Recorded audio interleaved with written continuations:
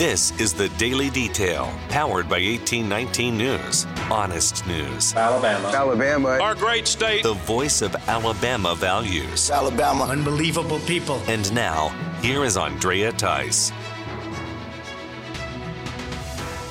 Well, more details about a school choice plan being offered from the governor's office were revealed during the State of the State speech that occurred this past Tuesday. In fact, the bill was filed within the Alabama legislature by two state lawmakers on the very same day that Governor Ivey revealed the CHOOSE Act. The CHOOSE Act stands for Creating Hope and Opportunity for Our Students' Education. The CHOOSE Act will create an education savings account for families, which will provide an income tax credit of up to $7,000 for those who enroll their students in an accredited private or public school. Homeschooling students would be credited $2,000 per student with a cap of $4,000 with more than one homeschool child. This program will first be offered in the 2025 school year if it's passed into law this year. Families who are eligible for the tax credit cannot have an income level that is over 300% of the federal poverty level. In the third year of this program, any Alabama family, regardless of their income, will be able to join. These education savings accounts will be capped at $100 million a year. So far, the CHOOSE Act is getting support from Senate President Pro Tem Greg Reed,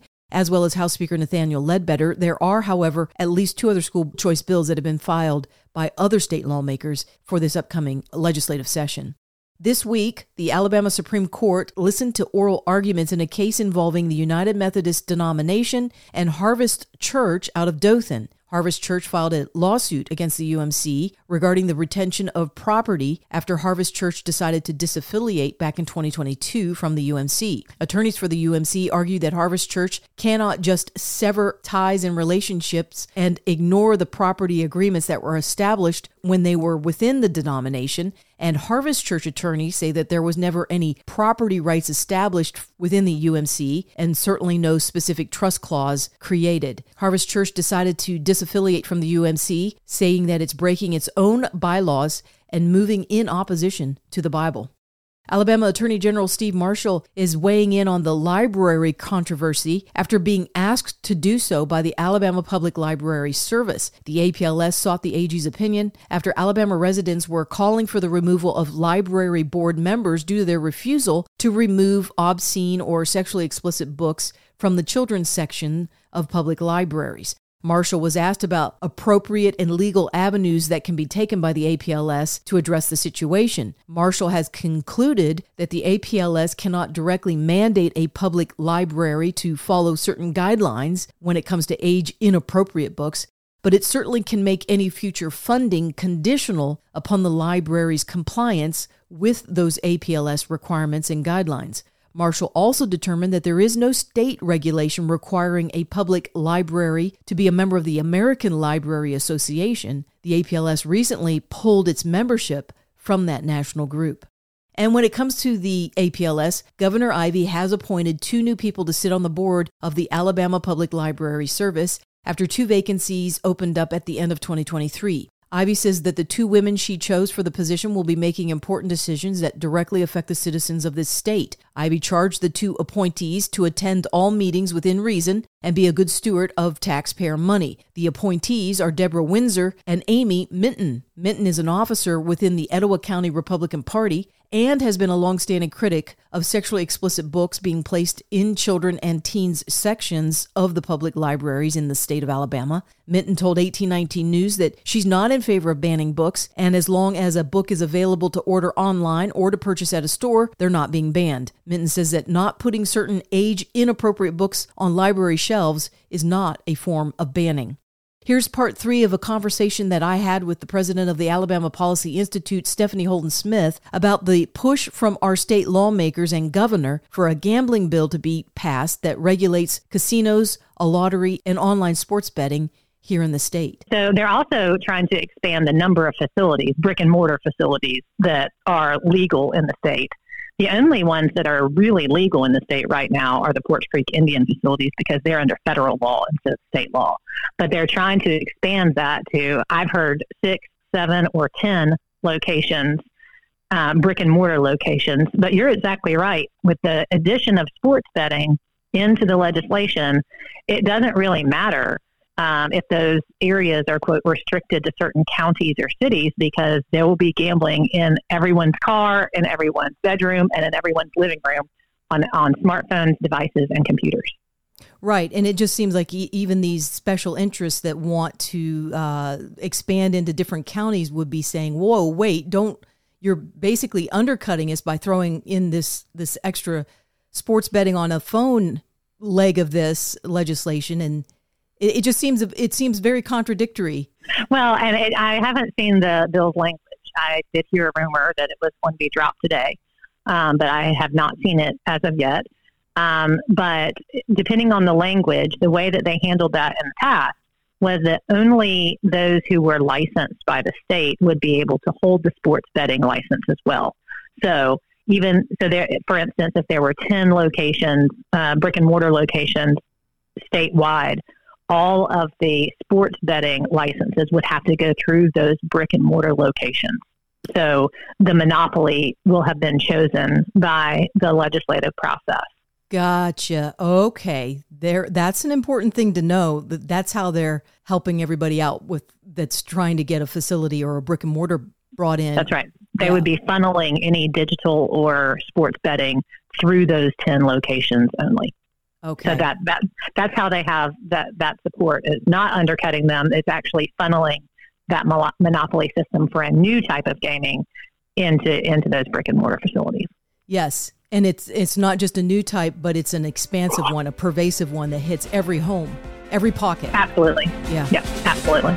For more in-depth stories affecting the state of Alabama, go to 1819news.com. In national news, today, the U.S. Supreme Court will hear oral arguments in the case involving Donald Trump being removed from the primary ballot in the states of Colorado and Maine. The removal of Trump is based on claims that he is an insurrectionist based on the happenings of January 6th, 2021. This labeling of Trump as an insurrectionist is based on Section 3 of the 14th Amendment, which was implemented after the Civil War to prohibit those who aided the Confederacy during the Civil War from taking a leadership role within the new federal government. Trump was impeached by the Democrat-controlled House for these same charges, but the Senate did not convict him. Senate Republicans voted on Wednesday to not advance the border security deal, which allocates most of the $118 billion to countries outside of the U.S., like Ukraine, Israel, and others. It also sends a mere $20 billion to the border in order to stop the invasion going on there. The motion failed to advance, but not without some Republicans, in name only, joining Democrats in voting to proceed with this deal. Those senators were Susan Collins of Maine, Lisa Murkowski of Alaska, James Lankford of Oklahoma, and Mitt Romney of Utah. Speaking of Ukraine, the House Oversight Committee has launched an investigation into U.S. taxpayer money that has already been sent over to that country to assist Ukraine in its conflict with Russia militarily. The investigation comes after the Department of Defense Inspector General revealed that 60% of the defense weapons and equipment remain unaccounted for since June of 2023. The Oversight Committee sent a letter to the Defense Secretary Lloyd Austin demanding his cooperation in providing answers to this lack of accountability within the military.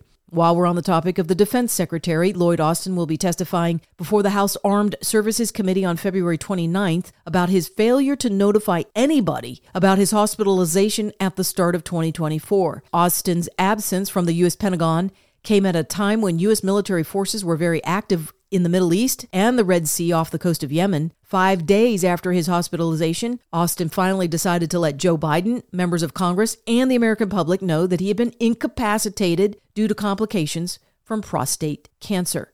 There has been some developments in the second Washington, D.C. case against Donald Trump that involves his handling of classified documents after he left the White House. D.C. Judge Eileen Cannon made a decision against Special Counsel Jack Smith, who's bringing the charges against Trump. In that decision, Cannon told Smith that discovery material that he wanted kept under seal will be publicly disclosed. Cannon said there is a strong presumption of public access to these documents within a criminal proceeding. Smith wanted certain information regarding the identities of potential witnesses to be kept under wraps. However, Judge Cannon determined that Smith did not provide enough facts that made witness safety outweigh the need for disclosure. While we're talking about courtrooms and trials, actor Jussie Smollet is back in the news. Remember him, the hate crime hoax instigator? Smollet is appealing his case to the Illinois Supreme Court. He's asking that court to weigh in on his conviction for filing a false police report. Smollet made wild claims of being attacked by two white racists wearing MAGA hats in downtown Chicago at 2 a.m. in the morning in the middle of a January winter in Chicago. These so-called racists also somehow knew that Smollet was also gay, so they made homophobic slurs against him, wrapped a noose around his neck that they apparently just happened to have in their back pockets, and poured bleach on him, which they also had in the other back pocket.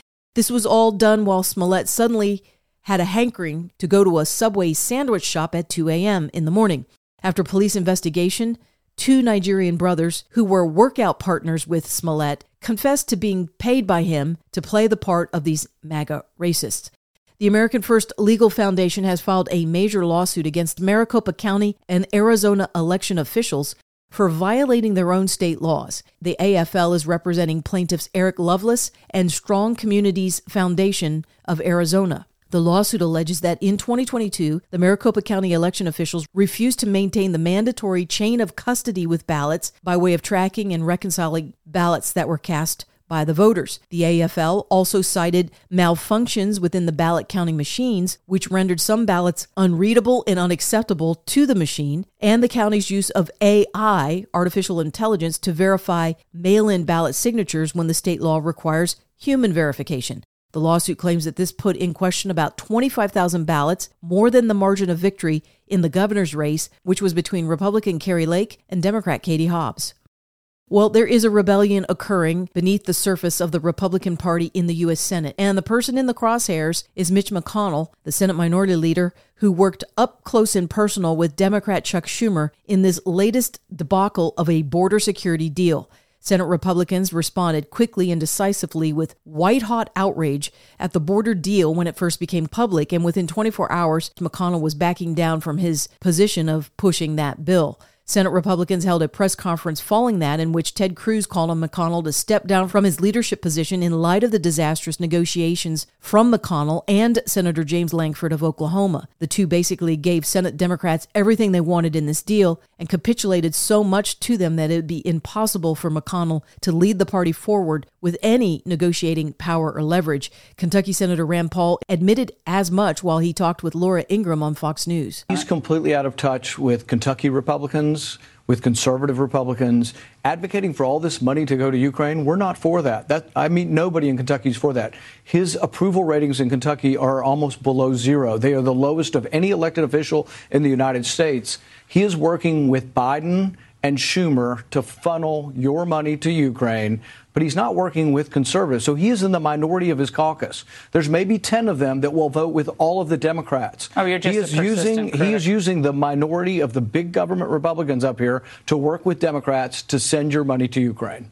And the rumors are confirmed that Tucker Carlson, formerly of Fox News, spent time in Moscow, Russia, and had an interview with Russian President Vladimir Putin. The video of that interview gets released tonight on Carlson's website, as well as his X platform account. You're listening to The Daily Detail from 1819 News. If you are enjoying The Daily Detail and want to make sure that these reports come up easily on your smartphone, then be sure to hit the subscribe or follow button on whatever podcasting app you are using. It's usually on the main page of The Daily Detail.